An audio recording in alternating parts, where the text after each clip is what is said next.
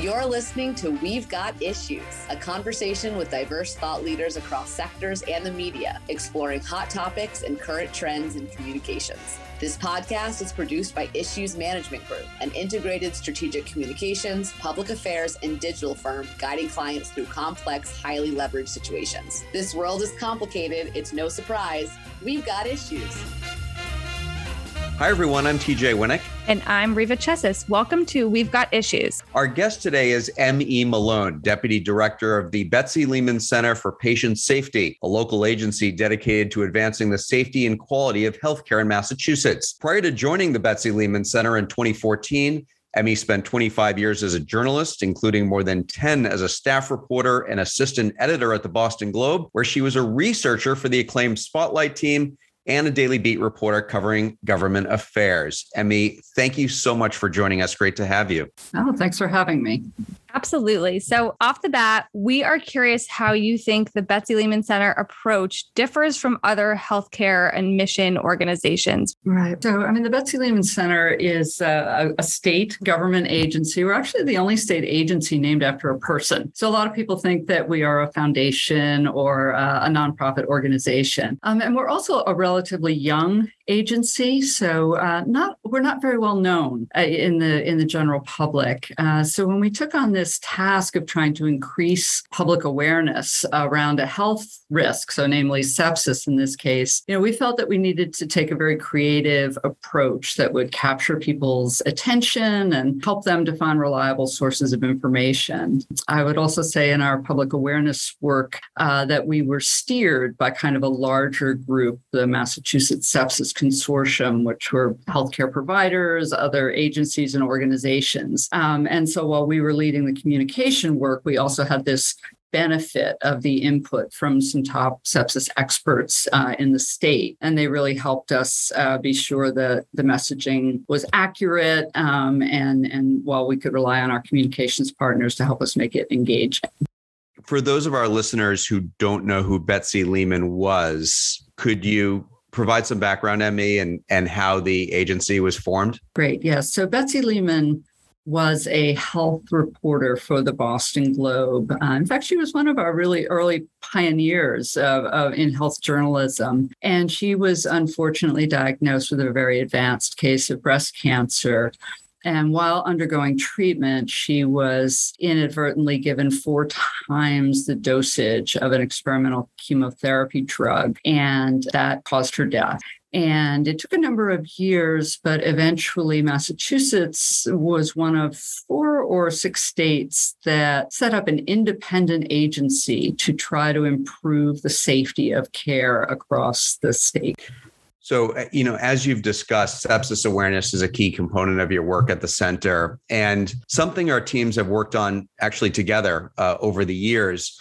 And so we'd like to hear a little bit more about how, from a communication standpoint, you've increased sepsis awareness during the pandemic. So as you know, we started our initial sepsis awareness work almost a year before the pandemic. And we saw in that first campaign really good engagement from people with our social media posts. And so that experience, I would say, confirmed our sense that people were interested in learning more about how they could protect themselves and their loved ones from really the potentially devastating health consequences of sepsis. So once we saw there really was a need for more knowledge, we realized that it wouldn't make any sense to stop our efforts to reach people during the pandemic. And in fact, it became, I think, even more important because people were delaying medical care. They weren't going to their doctor's offices and to urgent care centers and the hospitals, even up to a year after the pandemic began. And knowing that sepsis is something that's much easier to treat if it's caught early, I think it actually added urgency in a lot of ways to our efforts. And I think the other way that we thought about increasing awareness during the pandemic was that we couldn't rely on more traditional ways of reaching people, right? You would put flyers or posters in medical offices or, attend neighborhood gatherings to raise awareness. And those just weren't practical at a time when people were, avoiding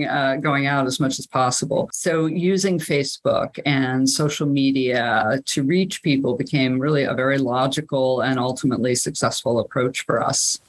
I want to pull that thread a little bit further and ask you, with social media today being what it is at times, how do you educate audiences through the Sepsis Smart campaigns while keeping things from being doom and gloom? Tell us a little bit how you kind of balance that out, urgency and importance versus fear. Right. No, it's a great question. And it certainly was very tricky. And particularly, at the start of COVID, people were receiving so much information, particularly around COVID, and there was just a lot to sift through. So I would say a couple of things. So we tried to approach the subject with messaging that emphasized that just a little bit of knowledge is a good thing, right? You don't have to become a sepsis expert, right? But just when you're experiencing the somewhat vague symptoms that are associated with sepsis, you should call a doctor and you should ask, could this be sepsis? I think another approach we took was we told the story of a sepsis survivor, so a woman from the North Shore, and her experience with sepsis was a difficult one, but she came out the other side of it. And I think by generously sharing her story, she really encourages and inspires others to ask questions of their healthcare professionals when they feel that something is wrong. And particularly in her case, after she'd had an infection, and sepsis is more common after an infection. And I think the third thing that comes to mind when you ask that question is if even the slogan that we used, right, be sepsis smart, reminds people that they can be proactive rather than just reactive. The Betsy Lehman Center has a multilingual approach to marketing, and we wanted to ask you a little bit about how that impacts your communications with the public. Well, we don't have a lot of data right here in Massachusetts. Nationally, we know that sepsis awareness is lower among residents for whom English is a second language, as well as in communities of color more broadly. So really, we knew we had to broaden our reach. And so we created materials for Spanish speakers, and we looked for other ways to disseminate this information, through social and other media that are trusted by Latinos and Latinas in Massachusetts. And to be honest, I think we just still have a lot to learn about how to extend public health resources and share information that is responsive to the linguistic and cultural diversity of our state. And for us, this is really a good place to start, knowing that there was a lack of awareness or lower level of awareness in this community. So important to be sure that we were inclusive. I wanted to ask, based on your background in journalism, how has that really helped you be a director of these important campaigns? You mentioned how Betsy Lehman was one of the first healthcare journalists. How does that kind of tie into your role and how you approach, achieving your goals? It's again, these questions are great. And I think, for me, just communications is just such a key. And, as someone who was a reporter who covered government, I would sometimes be frustrated knowing that people had information that they didn't want to share. And when it comes to health, obviously, there's really no reason why information shouldn't be shared more broadly. And I would argue that it's actually a key responsibility of government that, if we have data that shows the incidence of sepsis in this state is higher than it could be, we have a responsibility to let people know more about what they can do to protect themselves and protect their families. Our final question for you is, you talked a little bit about how state ties impact your campaigns, but I suppose, the question is, how does it benefit, getting the message out, and does it make it more challenging in any ways? So I would say two things. One is that, despite the very fractious dialogue in our country over the last few years, many people really do rely on government entities to help them with medical and healthcare needs and with information. So I think, we were directing people through this campaign to the state's website, mass.gov, for sepsis information. And I think this signals to a lot of people that this is information that has been vetted. It's not tied to business or industry. We're not looking to sell you anything.